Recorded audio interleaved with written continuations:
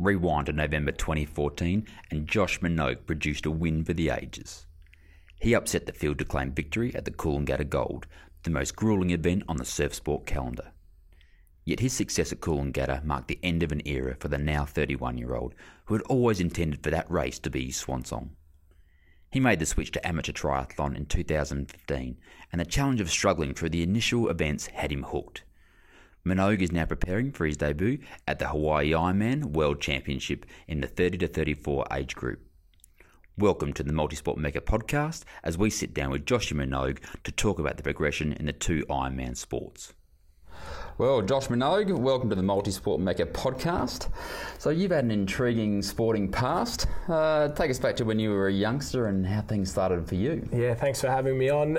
I guess I'm a bit of a bitzer. I grew up in Wollongong and we lived close to the ocean, and it was kind of Thirroul is where I grew up at and made famous by the likes of Darren and Dean Mercer, Reece Drury, who's another guy on the coast at the moment. There was a lot of really good Ironmen in close proximity when I grew up. Dad knew them really well, did some handling for them, so I grew up just wanting to be a surf Ironman from the age of, well, as long as I can remember. And there was the likes of Jonathan Crowe and Phil Clayton at training, some other guys, Wes Berg, and a really, really good group of Ironmen that I'd see at swimming training every morning, and then I'd see a lot of them in the afternoons. And I was the kid in the tent at surf carnivals that had annoyed the absolute crap out of them just before the Aussie final, and they put my head in the sand and kicked me out and sent me on my way. And so that's where the love of surf life saving kind of grew for me.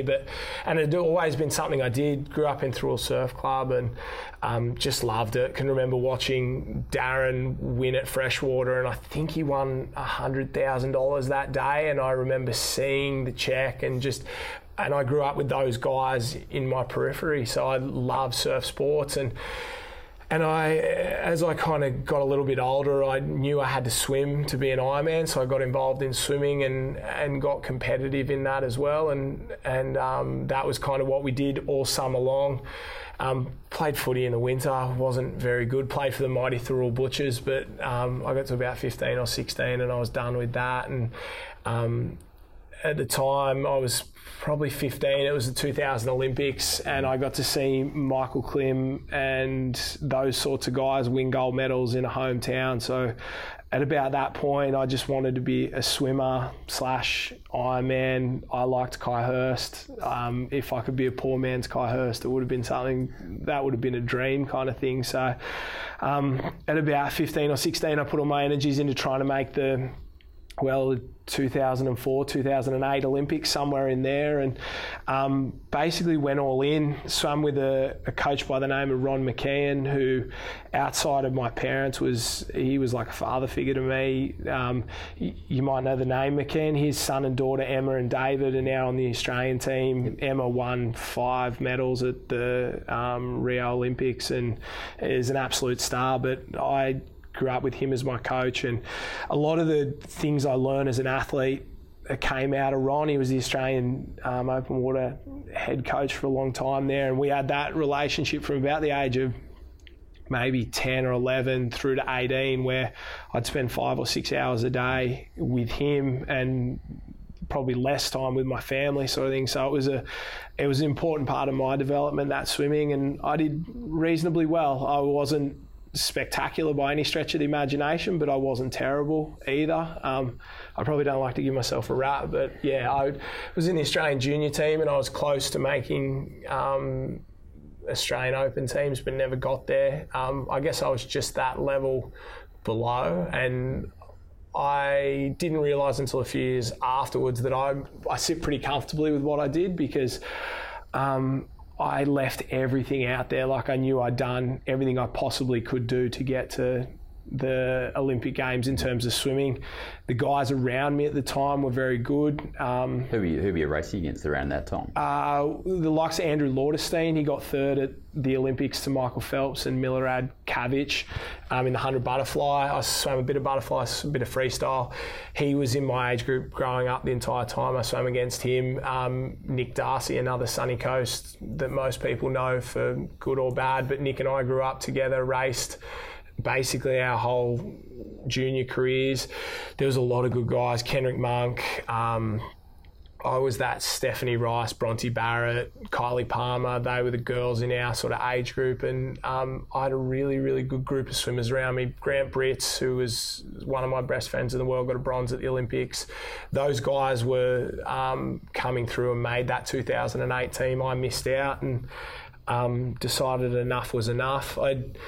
I do have the pleasure, or I don't know if it was pleasure, but I did race Michael Phelps in California over 200 butterfly in 2006. I've never been more intimidated in my entire life. I was 2006, I must have been 19, got picked on an Australian team, like a development team, to go to California and race there, and all the best guys in the world went to all the best guys in the US, a lot of Australians went over, a lot of the college swimmers come to these sort of meets in Santa Clara, and I make the 200 butterfly final with another Sunny Coast guy, Josh Crow, as well. And I'm in lane 6 and Michael Phelps is in lane 4, and at the time I swam about 2 minutes for 200 butterfly, which wasn't terrible. Wasn't enough, but wasn't terrible.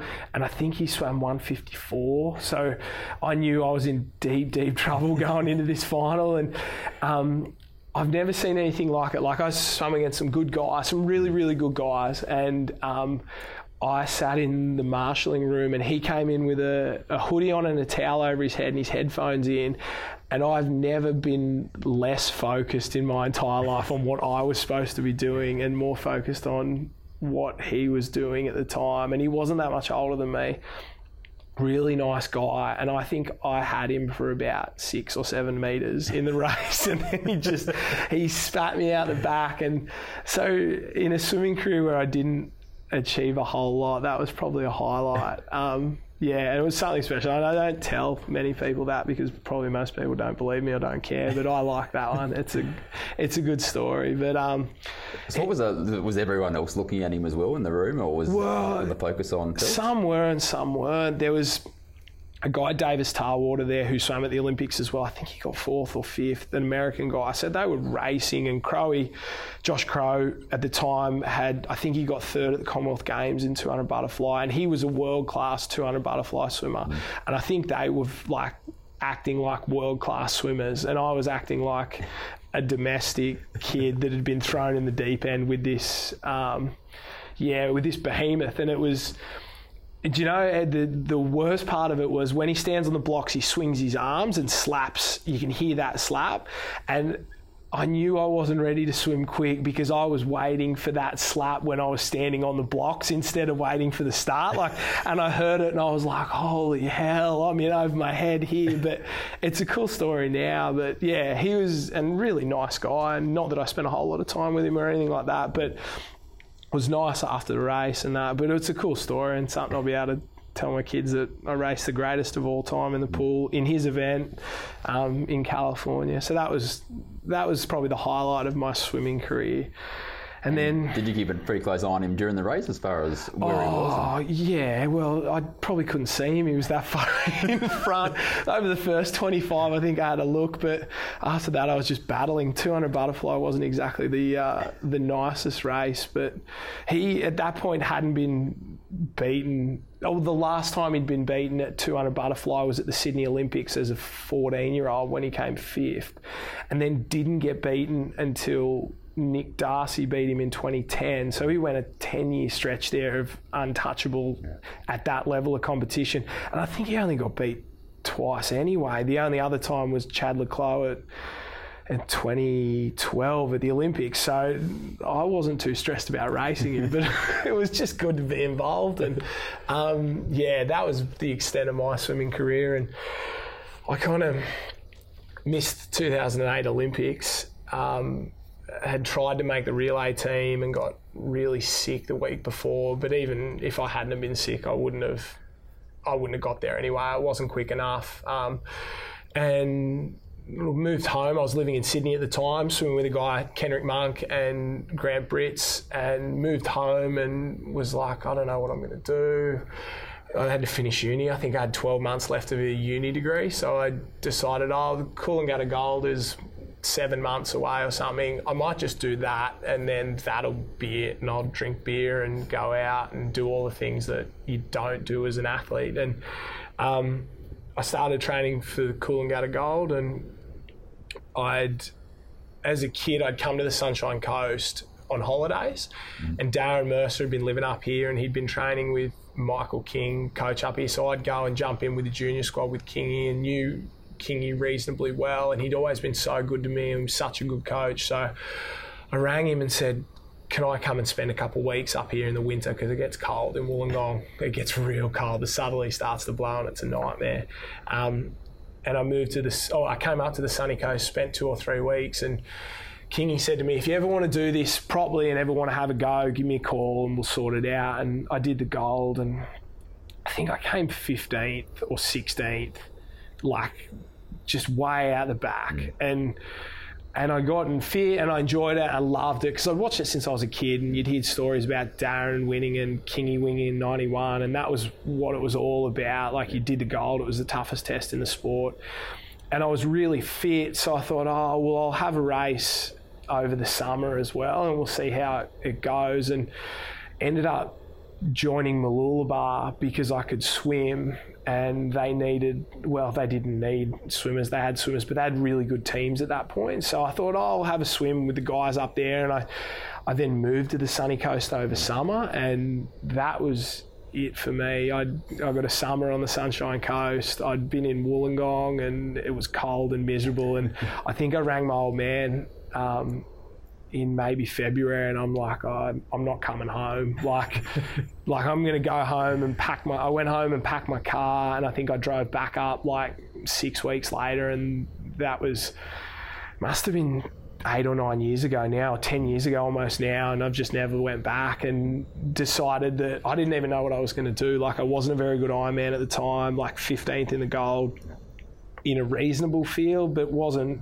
like, I could swim, but that was it. My board and ski were terrible, and some would probably say nothing ever changed. But yeah, and I just decided that I was going to give myself a couple of years to try and maybe make the series and see how that went. And when you were a nipper in surf sports, did you show much ability in the ski and the no, not at all. I was like, as a nipper up until under 14s or 15s, I was terrible. Like, I'd make the local team and roll around, and I got to 14 and 15 and I just got tired of getting beaten. And there was a real an attitude around Wollongong at the time that if you had to do anything, it was just hard work that was going to get you there. Like, guys like Dean Mercer, you'd see him every day, and I don't think he'd mind me saying it was zero talent and all effort kind of thing. So yeah, that was the attitude at the time. So I think a lot of that sort of started to seep in around that 13 and 14, and it was just,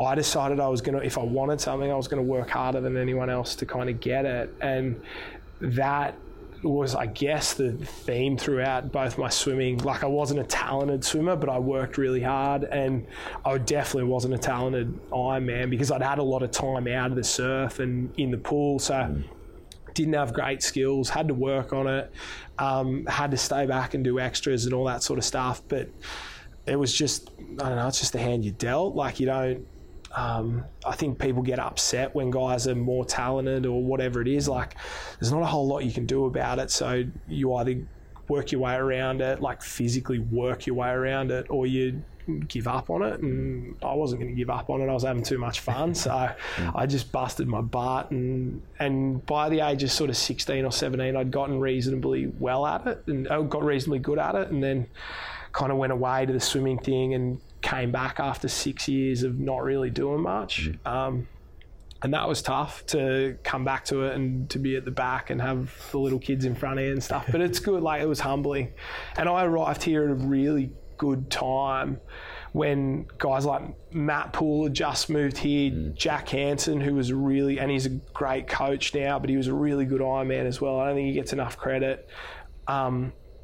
He just moved here from Victoria.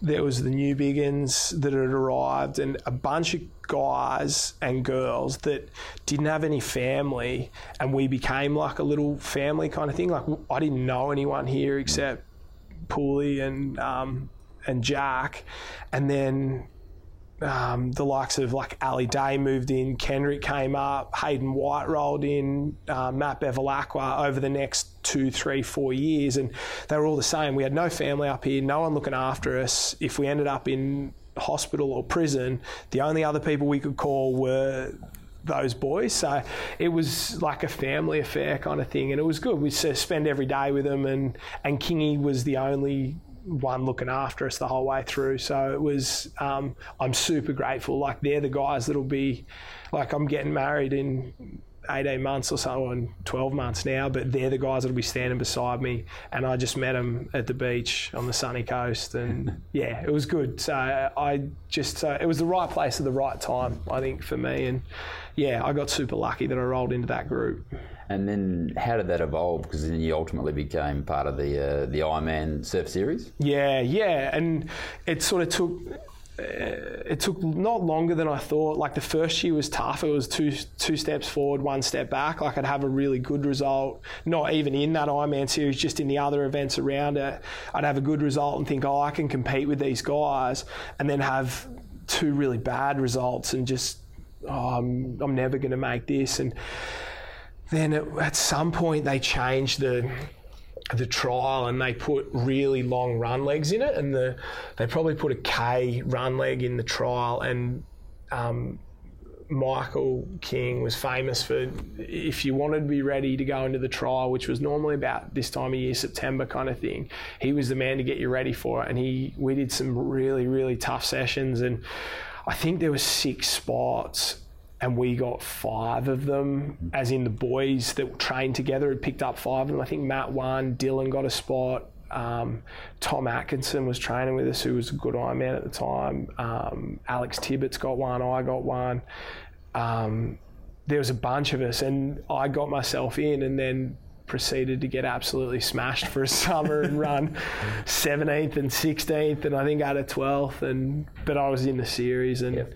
I probably knew deep down that I was never going to be Shannon or Zane or Kai Hurst or anything like that, but I was living my dream and doing it for a living kind of, semi for a living kind of thing. So I was happy to be there, and yeah, it was rad. Like, we had a really good time, and I look back on it, I wish I'd enjoyed it more kind of thing, because I was super stressed about coming 16th and not coming in the top 10 so I could re-qualify and all those sorts of things along the way. But we had a hell of a lot of fun, and I got to do it with all of my best mates, which was the best part about it.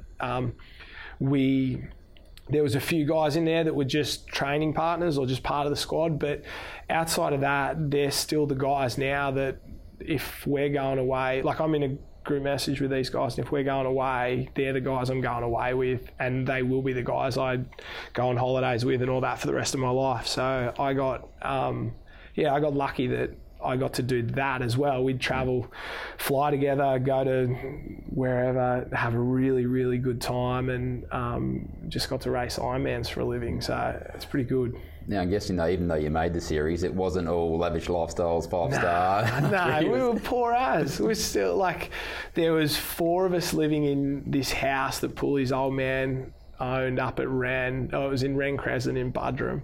And Pooley and myself, Alex Tibbetts, and a guy who used to be on the radio here who I love to death, Angus O'Loughlin. And then Jack kind of lived on our couch for a bit, and there was a couple of, and because we were the only ones around here without parents, and we're all 18, 19, 20, if we were having a party, we were going to our place, and we'd do an off season of 6 weeks, and it was like Animal House for 6 weeks, and then it'd just go back to this lifestyle of, like, all we did was train, and we'd be good for, I don't know, a couple of months, and we'd have 1 or 2 nights, and then, yeah, we were just lucky Kellogg's kept sending Pooley cereal, otherwise we would have been in heaps of trouble. So shout out to Nutrigrain for that, because we all ate off Nutrigrain for a little while. But yeah, it was rad. I wasn't a professional in the sense, like, I wasn't working a job, but I remember I drove to Newcastle to race an Ironman because I had no money, and they I won, and they paid me in a check, and I was filthy because I couldn't fill my car up on the way home to get back to the Sunshine Coast. I had to ring Dad and ask for like $50 to fill my car up, and then wait 2 days till the check cashed. And I thought they were going to pay me cash and it was going to be all sweet. But yeah, it was just stuff like that. Like, it wasn't the glory days or anything people talk about, and they do. Like, I've heard stories of guys making, one who shall remain nameless made $70,000 in his first year in the Uncle Toby series, I think, and came 17th overall. So $70,000 worth of prize money to finish 17th. I didn't make $70,000 over a couple of years in terms of money, so it wasn't lavish, but I didn't get into it for the money, and it was enough to get by, and it was rad. Like, I look back on those days, and we talk about it every now and again, like they were the good old days for us, and it was sick. Like, yeah. But that obviously led to the more races and the Coolangatta Gold. Yeah, I got better. I grew. I became a better athlete, and mine was like a slow progression, like such a slow progression. And I went from getting 15ths to getting 9s, 10s, and 12s, and then a couple of years I was getting 4ths and 5ths and 6s in there, and that's probably where, like, I peaked. I had a run up the beach with Shannon at Surface Paradise, and he got me, and I don't know how he got me, because, and he won't mind me saying, he's not the fastest. Well, and I must be slower, because he got me out the beach at Surface, and I finished 4th, and that was my best ever result in the series. And yeah, I just kept growing and as an athlete, and grew and progressed. And then I fell out of the series. I had an ankle injury that I just didn't stop running on. Like, I couldn't be told to stop, and I dropped out of the series, and that was good. That was a super humbling experience as well, and to see something that you want so bad and then not to be able to do it. And people kind of didn't get it at the time, but it was this all or nothing thing. You'd have a trial in September, and you were either in or you're out, and you finish in the top 10 the season before, or the top 10 in the trial, and you got the whole summer, and you got to travel, and you were on TV, and you did all these things. And if you missed it, you went to Maroochydore local carnival with the other guys in the squad, but you didn't get to fly to Bondi and race at night under lights at Bondi in front of everyone, and you didn't get all those sorts of things. And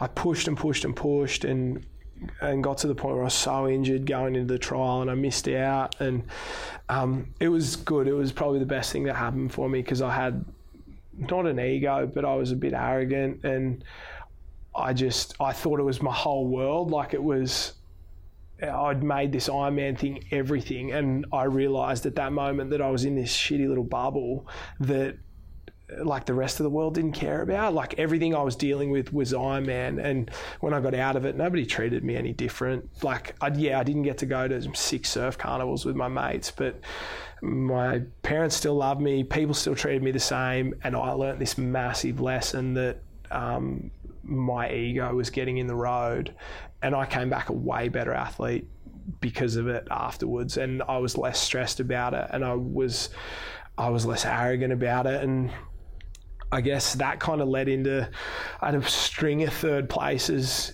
in the Coolangatta Gold. Was it 3 in a row? Yeah, I think I had 4 in the end. 4 third places and a 5th and a 16th or something. Like, I don't even know what it was.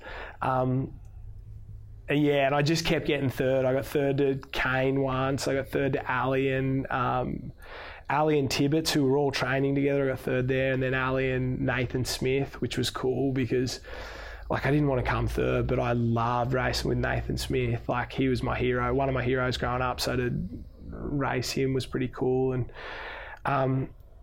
And then for some reason I had to go back to the trial, the Ironman trial, and I just had a gutful of going back to this stupid race every September. And I was just over it. Like, it made my winners hard and all this. And I'd gotten to the age of 27, and I just said to King, I'm like, this is my last one. Like, I'll just keep going until I have to trial again, and then I'm not doing it. Like, and I went down to the trial, and it was the fittest I'd ever been, and I was on fire. And the trial was at a place called Salt, which is down near Kingscliff on the other side of the coast. First race, and I'm leading by a mile, like no dramas at all. And it was 3 race accumulator. You add your points up over the 3. The first one, I got no stress. I'm out in front, going to the last ski leg, and there was a bit of a wave on. And I remember me trying to duck under this wave and leaning back and seeing my ski go so high in the sky. Like, I've never seen it go so high. And I remember just being like, that's not good. And as it kind of landed, a wave hit it, washed it all the way back to the beach. And I think I finished like last in the final or whatever it was, and knew I wasn't going to get in from that point. Like, you got to have top 10 results to get in, and I just knew I was out. Next race I got 2nd or 3rd, and I was done. I got on the drink that night, and Matt and I, Pulley and I, because he was already through, we had a retirement party, just me and him, because I decided I was done, and then just didn't go training for the next week. And Kingy's ringing me, you should do the gold. I'm like, nah, done that, come 3rd and that enough. I don't need to come 3rd again. Like, it's whatever, mate, I'm done.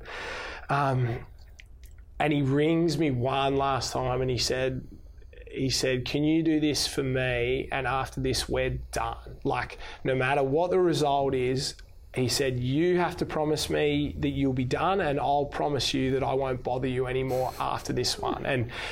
And like, Michael had taken up that point in my life like a father figure. Not that Dad wasn't around, but he was the only one looking out for me on the coast at that point. And he asked me to do it because he knew it was the right thing. Like, he knew that I had more to give, and I was so fit at that point that it'd be a shame to waste it. And so he rang me and asked, and I said yes, and I was filthy, but we went back to training, and I trained. It was probably 8 weeks to go until the gold at that point, and everything kind of changed because I knew it was the end, and it was like, oh well, like, and Michael and my relationship changed. I'd be like, oh, I hate going to Maroochydore when it's windy and stuff. He's like, all right, you can go to the river instead. And all of a sudden I really enjoyed it. Like, it was awesome because I didn't do any of the things I hated doing and did all the things that I loved, and not taking soft options. But it was like, I don't want to go and do skills at Maroochydore anymore. I suck at that. I want to go and grind on the river at like Coolangatta for a couple of hours. And he's like, yeah, go do that. Like, and Alex Wright, who ended up coming 3rd in the gold as well, he trained with me. He was just a junior at the time, and he came and did everything with me, like side by side. Like, the kid's as hard as nails. Like, he's as tough as they come.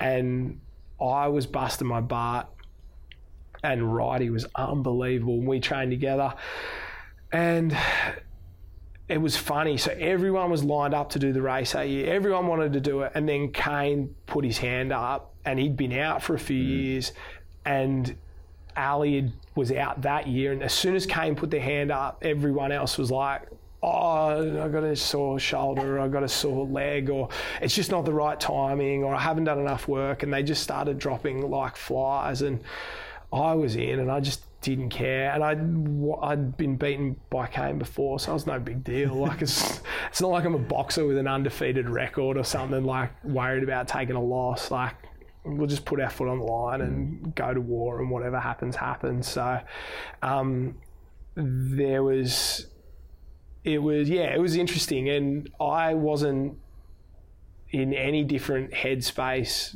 before it than I was after it, kind of thing. But a couple of things happened beforehand. Sorry, I'm dragging on, but a couple of things happened beforehand that kind of switched me over.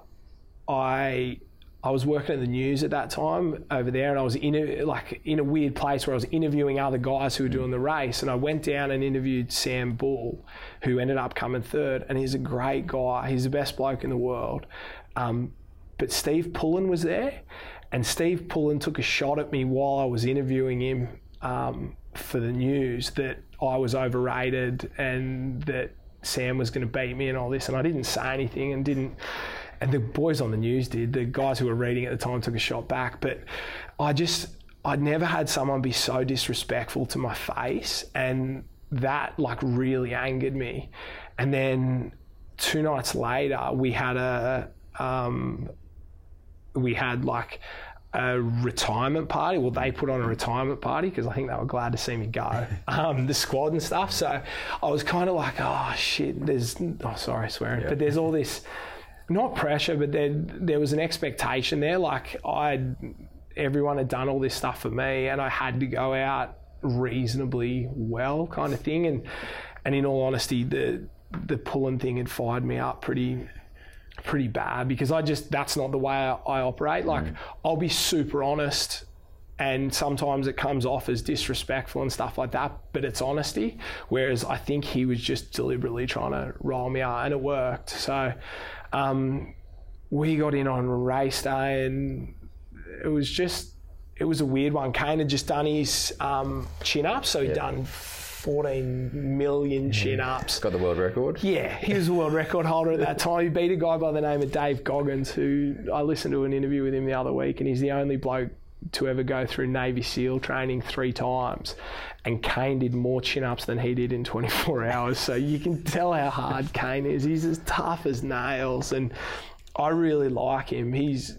I don't know if we're similar, because he's a better Ironman and probably tougher than I am, but I like to think that we're similar in attitude. And I was so into it, and it was just, I don't know, it was a weird one. Like, there was no pressure, but there was a lot of expectation. And when I say there's no pressure, like, we went out for dinner with all our mates the night before, and they all went to the Coolangatta Hotel, and it was like 8 o'clock. I'm like, I'll come to the pub, and just sat there. Like, it just was what it was. Like, I wasn't stressed about it. And not that I went and had 10 beers or anything, but I just sat at the pub till 9 o'clock with my old man and my mates, and then went back, and they all turned up that day hungover as all hell.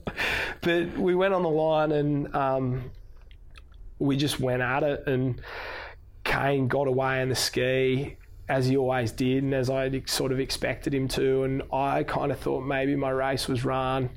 And I got off the ski maybe 5th or 6th, and there was a couple guys in front of me. And the swim, and people don't understand the Gold, and people probably don't care, but it's a race that's won at Burleigh. Like, it's won in the swim and the board, and anyone who tells you otherwise doesn't understand who wins it and how they win it. Like, Ali, Kane, Shannon, Reece Drury, all those guys are great ski paddlers and stuff, but what they did was swim and board paddle better than the rest of the field, because there's guys who can ski paddle, but you got to be able to then get off, run over a hill, and basically just suffer for the next 2 hours. And if you think that the ski and the run, they're important, but by the time it gets to the run, the thing's over. Nobody passes anyone, give or take a few. It's one in there. So I just knew I had to have the best swim of my life, and I got in. I think Kane had maybe 5 or 6 minutes on me going into the swim. And then coming out, he had, I think it ended up being like 70 seconds. So I'd taken 4 or 5 minutes off him in the swim. And I knew he was hurting, because in the past he'd never dropped that much time. And I got on the board and in second place, and I could see him, and I was starting to bring him in, and I was bringing him in, and it got to like 30 seconds. And a couple of guys on the jet skis were telling me that, like, he's hurting, like, you're bringing him in. And then just as I got to him, he sat up, and I was like, oh, this isn't good. Like, what's going on here? And he was holding his shoulder, and I think he'd ripped his bicep or something doing the chin-ups. And I kind of paddled over, and I was like, come on, like, get on, let's go. And he was like, what? And I was like, come on, like, jump on the back. And we weren't far from Currumbin, and I'm like, I'll paddle you to, because I kind of knew what people would say if he pulled out. It's like, you only won if, because Kane pulled out, and that could be true, kind of thing. Like, but I wanted to see, like, I wanted to paddle him to Currumbin, where it would just be the run leg to go, and his arm wouldn't matter, and then we'd really see who could run the last 8K. Are you thinking all this stuff at the time? Yeah, like, I knew, straight up. As soon as I saw him pull up, that I was like angry, because I wanted to race him. Like, I wanted to go head to head with him, and that if I then did win, would it be, oh, you only won, but, and it's probably like, it's pretty legitimate. I'm not like, I understand. So I was like, come on, let's go. get on, and he kind of took a few more strokes and he's like, no, I'm done. And I was like, come on, mate. And I didn't say it like that, but I kind of swore at him and was like, just get on the back and I'll get you to Currumbin and then we'll do this. We'll do this properly. But he was cooked and done. So then I just sort of went, and yeah, it was weird from there on out. I hadn't thought of it. And it always, in my mind, the way it was always going to play out was I'd be 30 seconds, 40 seconds, a minute behind, and I was going to have to try and run him down. And at this point, I get to the sand and I'm 5 minutes in front and just have to trot home. And Michael was like at Currumbin, and he was like, don't do anything stupid. Just don't be dumb and you'll win. And I just got in and was cruising, the whole way home. So, and it was cool. It was, people talk about, I have this thing that you get rewarded not for the work you do straight away, but you get rewarded for down the track kind of thing. So maybe that was reward for swimming, and a bunch of other things sort of come together there. So I got lucky, and looking back at it now, I always say to people that I'm the worst bloke to ever win that race, and people get really I think it offends them kind of thing, oh, you shouldn't say that about yourself, you should have more pride. But since I've gotten into commentary and being in the news and stuff, that honesty is a really big thing for me. And you look at that honour roll down there, and there's Kane that's won it 5 times, and Ali who's won everything else, and Reece Drew, he was in the series for years, Kingy, Guy Leach, Zane Holmes. You go through that list and there is a hell of a lot of titles there, and then you go through my resume and it's 1 Coolangatta Gold and I'll take it, and I'm stoked I did it, and man, we had a good time with it, and it's all good. But it's funny, I'm happy just being on the list kind of thing, and I think people find it, maybe it's self-deprecating or whatever it is, but I am, in all honesty, I'm probably the worst bloke to ever win that race, but I still won the race. You had to be in it to win it. So it was just a weird one. I wasn't expecting it. I wasn't, whether I deserve it or not, it's probably not up for me to say, but yeah, it was rad. I'm so stoked it happened, and I wouldn't give it back, that's for sure.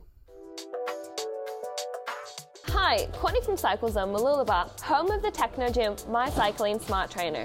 Simply pair your favorite app, like Zwift or Training Peaks, then strengthen your performance with a virtual coach by your side at any time of the day, free of traffic and rain. Check it out at CycleZone Mooloolaba, home of the latest Specialized, Cervelo and Cannondale bikes. There it is. So I've just put in front of you the back page of the Sunshine Coast Daily. What a rag. Post-gold. Yeah, I love it. What was it like running out that chute?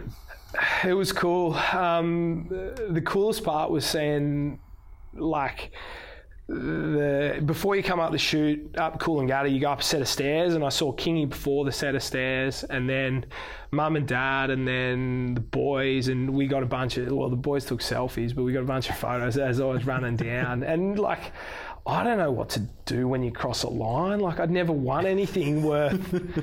And it's funny, at that point, I had enough time to sort of stop and think, well, what am I going to do here? And I'd always got a bit rough on people who just acted like it wasn't anything. I was stoked, and it was rad. I was really, really proud, and it is what it is. It was just a good day, and that feeling was pretty good, and it was the result of a lot of hard work from a lot of people coming together, and then a hell of a lot of luck as well.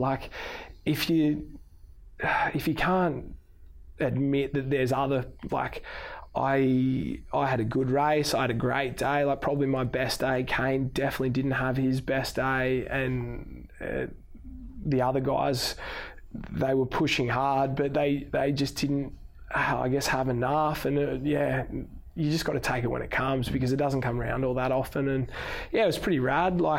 It was just a weird 24, 48 hours. It wasn't what I was expecting. It was what I was hoping for, but it wasn't. I didn't ever expect it, which was pretty cool. Well, that signalled the end of surf sports for you. What a way to go out. Walked away off into the sunset. Then triathlon. Yeah, well, I don't know, I just did nothing for a little while. I don't know, triathlon's cool. I like it. I watched it when I was a kid. I met a few good triathletes in different ways. It's funny, I'm looking at the back page now, and it's me on one side and Bugsy on the other, Aaron Royal, who I think the Noosa Tri might have been the same day. I grew up in Wollongong swimming with Bugs when we were kids. So there was the N-Swiss triathlon program, and Jamie Turner, the coach, was there, and he used to bring along these kids, and they were my age, but these kids that couldn't swim, and they'd try and swim with us. And it was funny because I definitely didn't give them enough credit at the time, because I thought I was shit hot and I was such a good swimmer and I was going to go to the games, and all these guys can't swim. But what I didn't know is they were some of the best in the world coming through. Like, there was Brendan Sexton was there, who went to the games, Aaron Densham, who got a bronze at the games, Bugsy, who's one of the best in the world. Like, they were all there at that time. So I was around triathlon a lot when I was a kid, and there were some other ones there who were fantastic.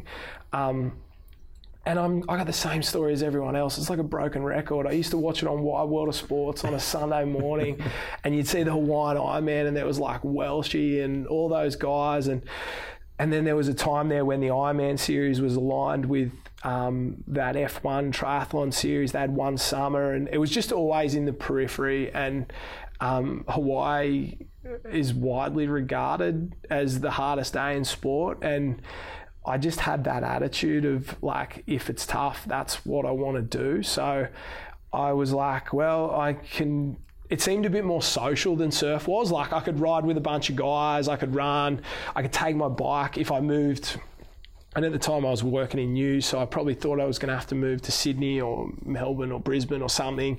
And if I moved, I could take my bike and run, and it wouldn't be a big deal. So I just thought I'd have a go at that. And so it was pretty well exactly 12 months, wasn't it, after you won the gold that you made like a debut? Was it Noosa? Yeah, and I kind of did nothing for the first 6 months, and then through a mutual friend of mine got in contact with a coach in a guy by the name of Brett Davidson in Sydney, who he works really closely with Craig Alexander, and we met in a hotel one day, and I wanted to go and ask Crowie for a photo, but I was too chicken.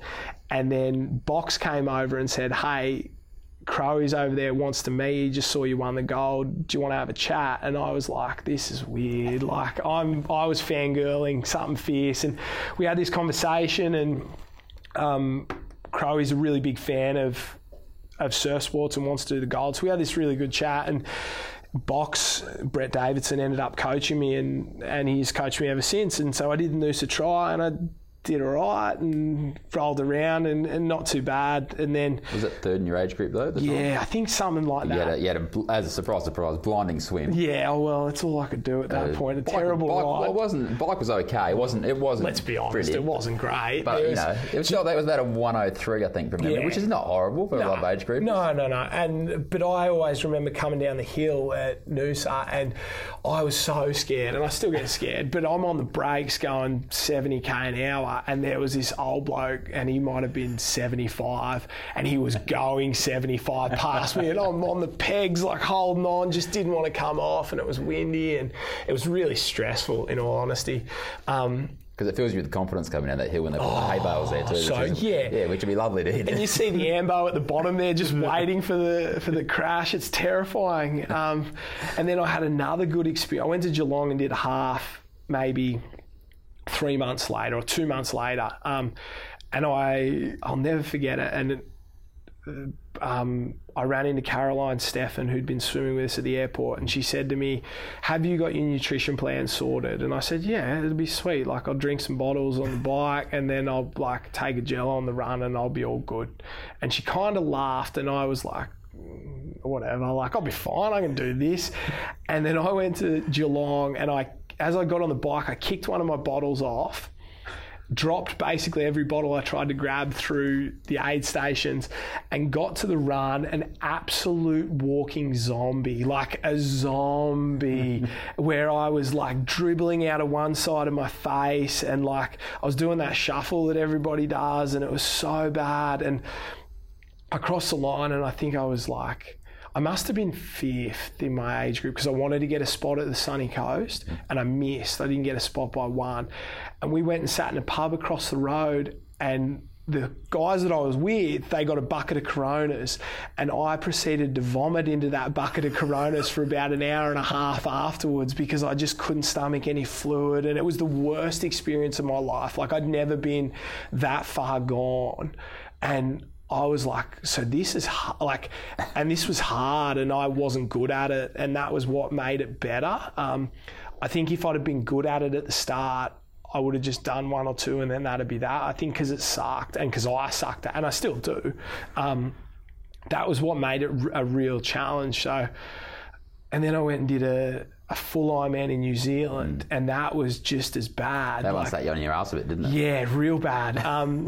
I think I went to the sunny coast in between these and did well, and I don't know, I'm losing, but I did all right. Because I think you did hit the Hill of the West, wasn't that? Off the back of that was February last year where you went really well? Yeah, I'm trying to line them up, but all I know is, Hell of the West was rad. Gundy was sick. It was hot and miserable, and the water was thick like a milkshake. It was like, but when I went to New Zealand, I thought, and a little bit arrogant as well, is like, I'll get a spot and like I'll come top 5 in my age group or whatever. I'm swimming really well and I had no dramas. It'll be fine. And I got crook 2 weeks before or whatever and thought it'd be okay.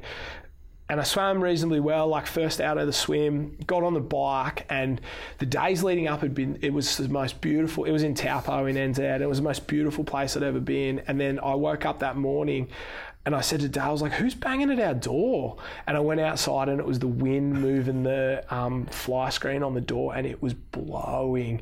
And I got off the bike first as the age groupers because it's a mass start over there, which was cool. And then as I'm riding out, I realised that I was way out of my depth for how windy it was. Like, I couldn't get down on the drop bars and I couldn't get down on the aero bars and stuff because it was so windy, and I was probably riding 15k an hour on the way out and then like 50k an hour on the way back, and it was just, I've never been so stressed for a 5-hour period, like genuinely stressed. I was riding back at 50 clicks an hour. The wind blew me into the other lane and blew the guy coming the other way off the side of the road and into the gravel. And I was like, this is not for me.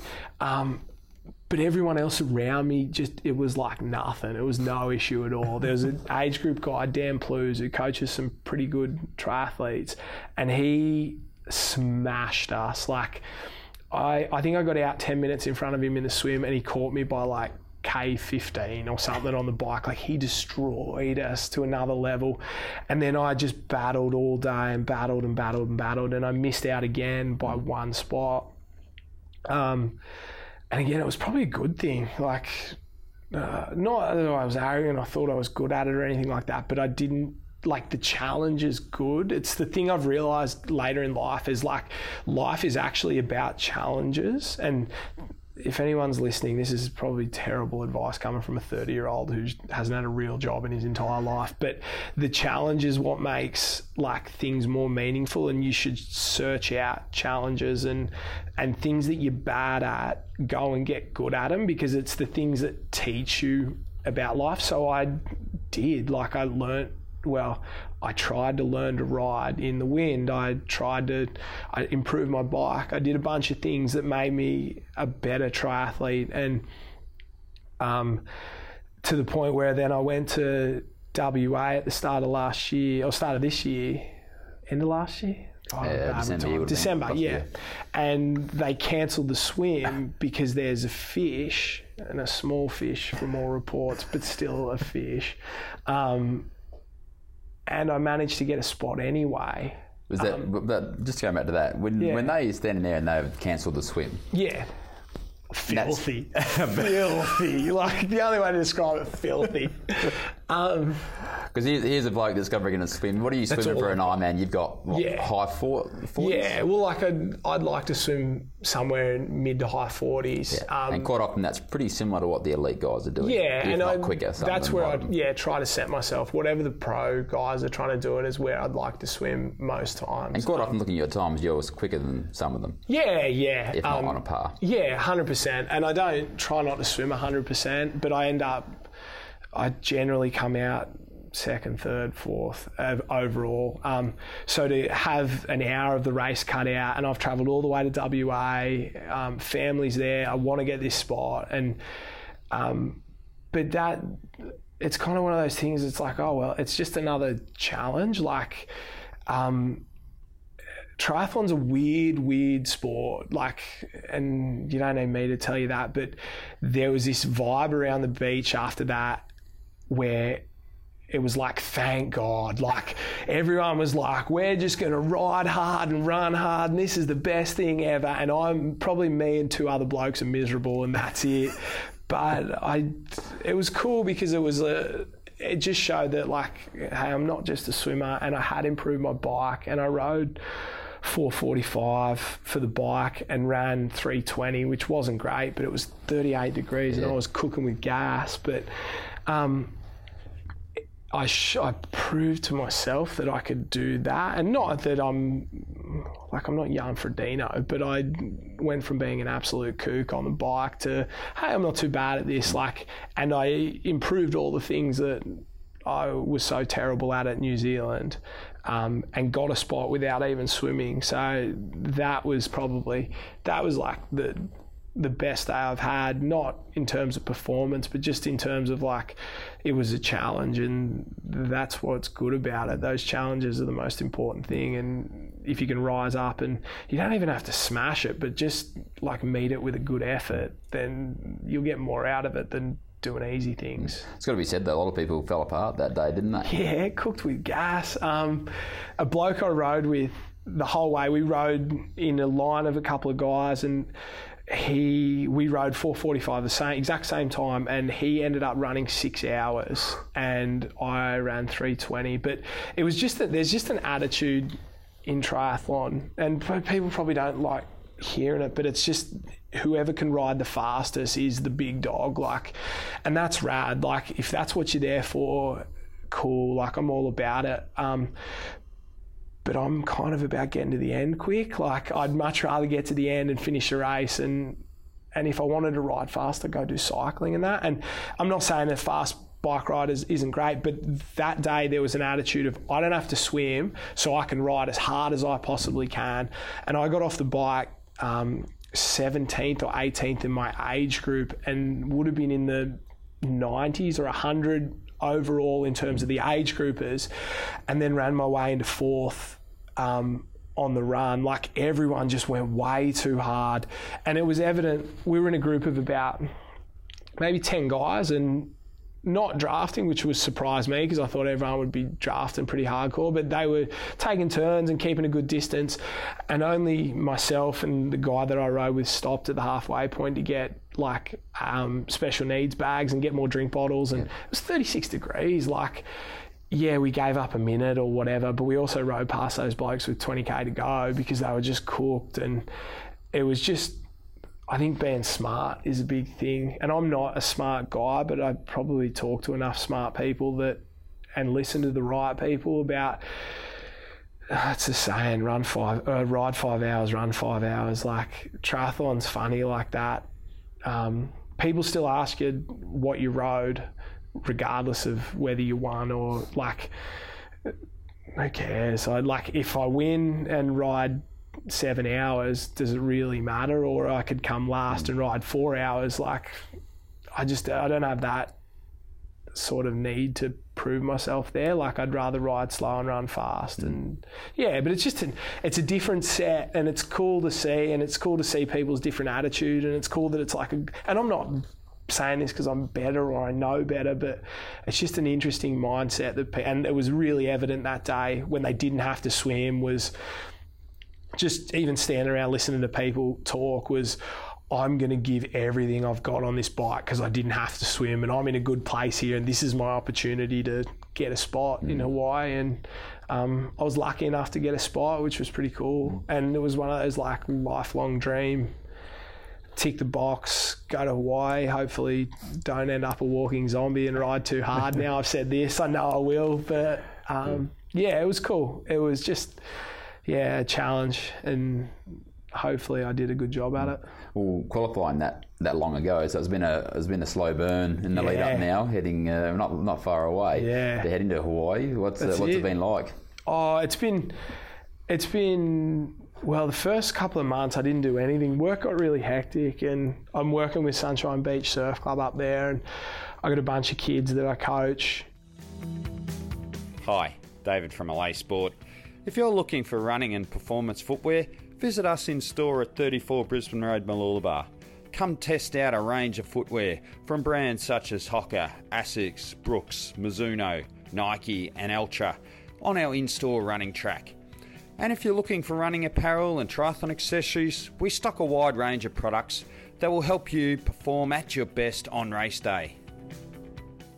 After going to Busso, I started working with, I'd been working with Sunshine Beach Surfing and got a bunch of kids there, and I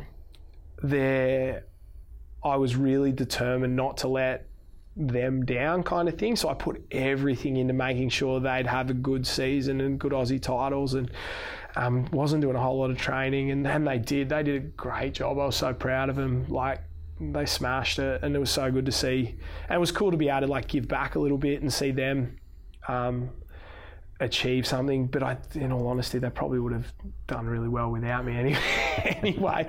They're just good kids, and they train hard, and so I didn't do much until maybe April or May, and then got into it and got fit, and the last couple of months have been like full steam ahead, which has been really good. And I guess it's one of those races where you can just never do enough, and that's all right. It suits me down. The work suits me down to the ground. It's just, I call it long pointless exercise, but I think that undersells it a little bit. The professional guys are some of the best athletes on the planet.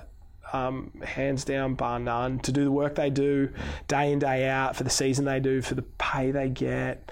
Like, I see them around the coast, and they're unbelievable athletes. They're different to surf Ironman guys. Like, surf Ironman guys are a little bit more powerful, and there's more strength, and they've got to battle. What people don't understand about surf stuff is that, imagine if you're playing footy and then all of a sudden the ground decides to attack back, kind of thing. Like, you don't have it. You deal with the surf. You're not only racing the people around you, there's every chance that a swell could come and just snot you one, and for no other reason than bad luck or bad timing, you don't get a win that day. Or imagine kicking for goal in the AFL Grand Final and they just randomly move the posts after you've like sent the ball off your boot. Surf's just a different world, and there's a different attitude there. You have to have that little bit more relaxed attitude, because if you didn't, you just tear yourself up, because you can do all the work in the world and sometimes it just doesn't work out. Whereas these tri guys, the best guys, are animals, mate. You see the likes of Jan and Braden Curry's up the coast, and Cam Brown's floating around, and they're just animals. And Crowie, like, I've had a few conversations with Craig Alexander, who won 3 Hawaiian Ironmans, one of the all-time greats.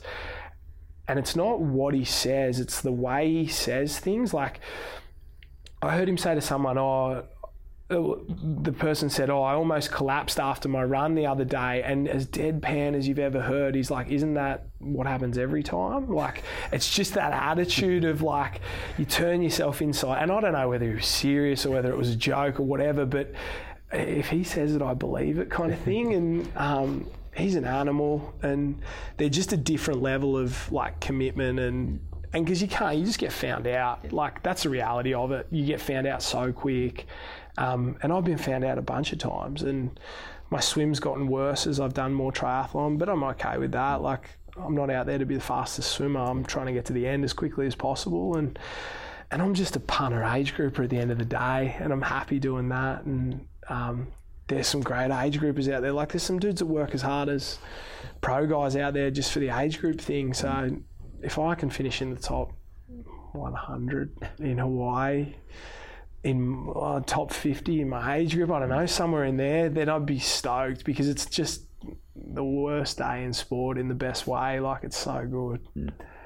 So what's been training been like for you? Give us an idea of what you've been doing in recent weeks. Been doing some good stuff. And I'm not one to brag about training hard or anything like that, but it's been genuinely like really, really hard, and it's been really good. I'm lucky with work at the moment. I got a little bit of spare time before the season really ramps up, so I've had plenty of time to ride and run, and been swimming at Sage's at Kawana with that group there, and then I jump in after work every now and again at Noosa up the top, get a dose of JR every now and again.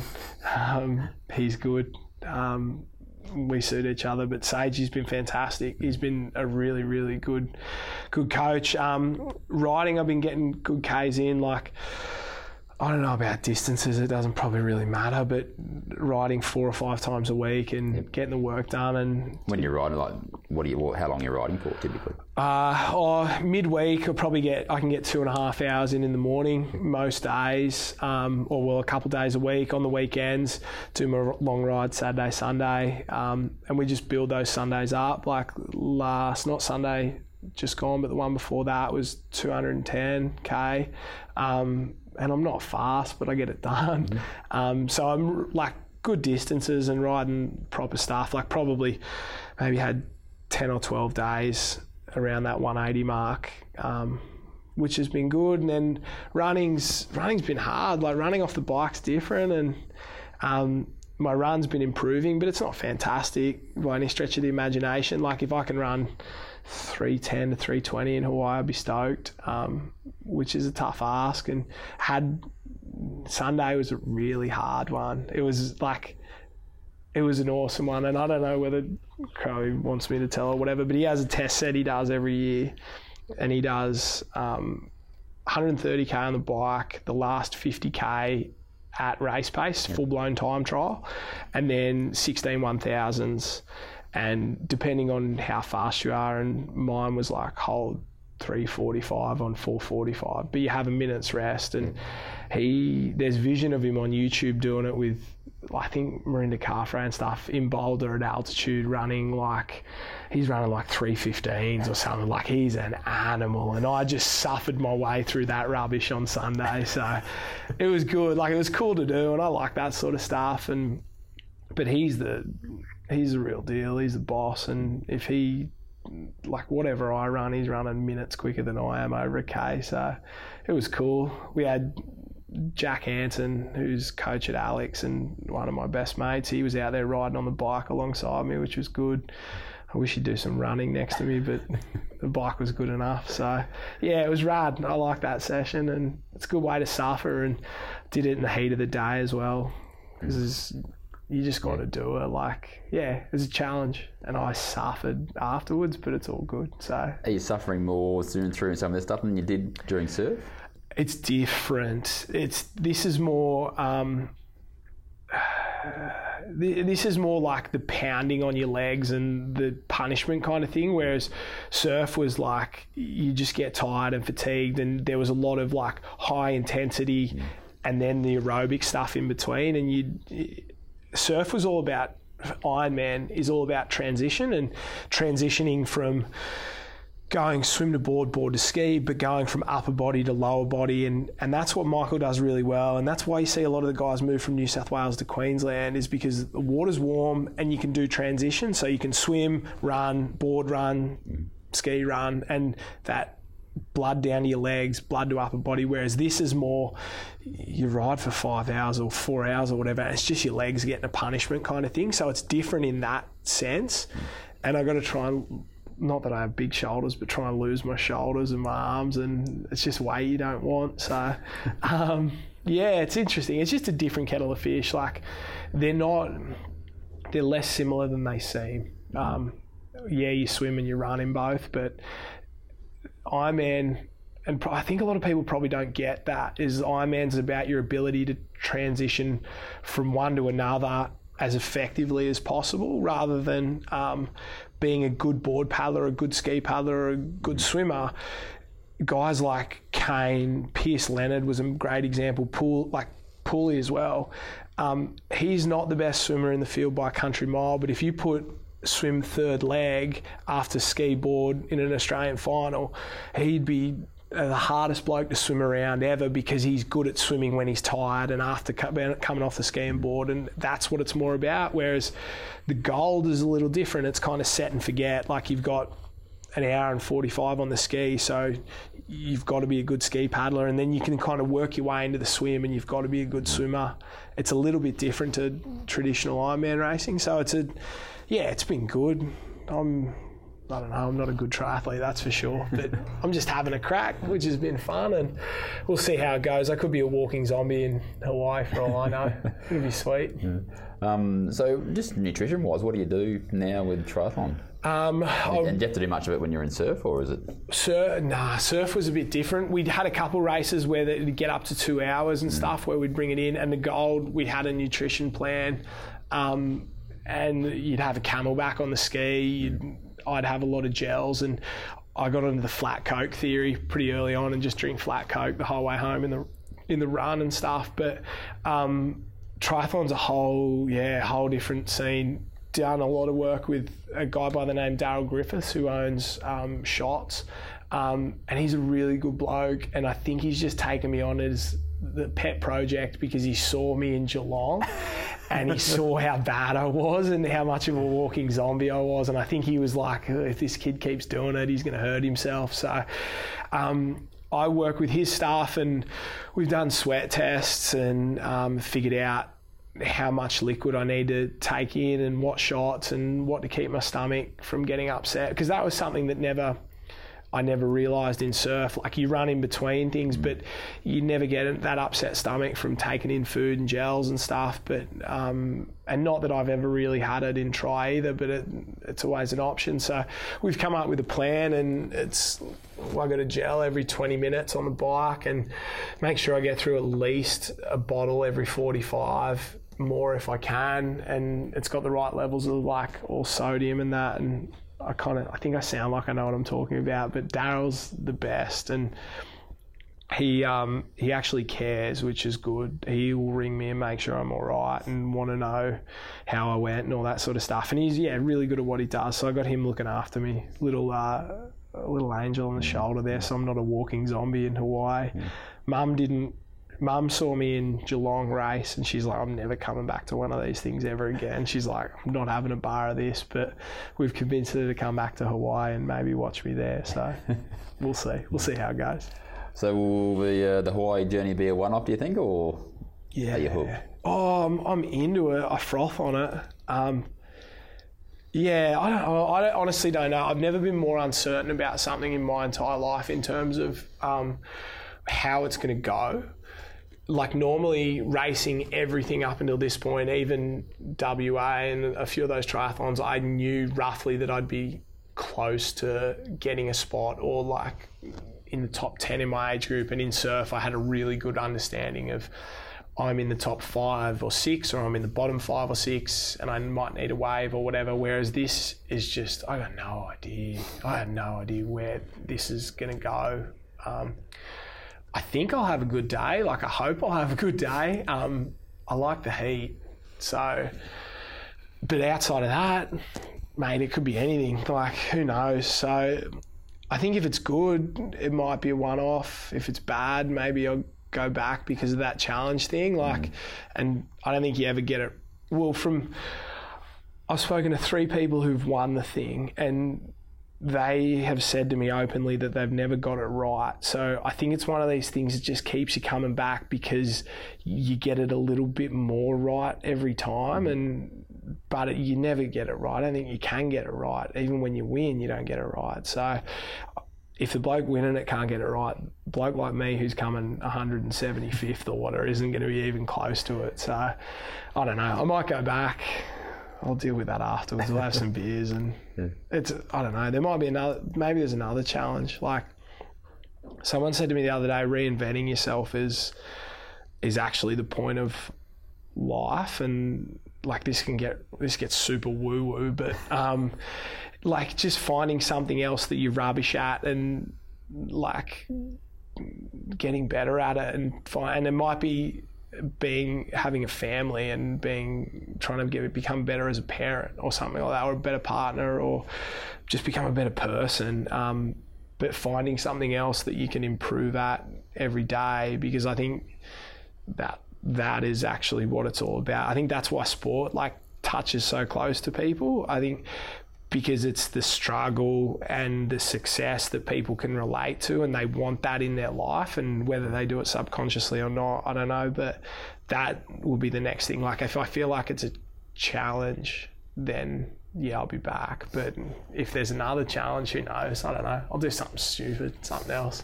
Go run an ultra marathon or something like that. Well, Josh Minogue, thanks for your time. I hope it didn't get too out there and crazy with that. Thanks for having me. I appreciate it. Cheers. G'day, Darren Lockyer here. Queenslanders are famous for looking after each other. So it's good to meet a Queensland building team that really looks after its clients. I'm talking about Osmar and their new design studio, Atelier. Atelier is exclusive to Osmar clients. It has all the finishes for your new Osmar home in one location. That's over 300 square metres of floor-to-ceiling displays from all the top home brands. They even shouted me lunch. Osmar. We try harder to be a little bit better. QBCC 108 3000. That was Joshy Minogue, and for those who haven't heard the other recent podcasts from the likes of triathlete Nathan Fitzzackerley, trail runner Dylan Cole-Jones, blind swimmer Beth White, and Ironman world champion Jan Frodeno, check them out on the Multisport Mecca podcast feed. Until next time, when we catch up with another Sunshine Coast athlete.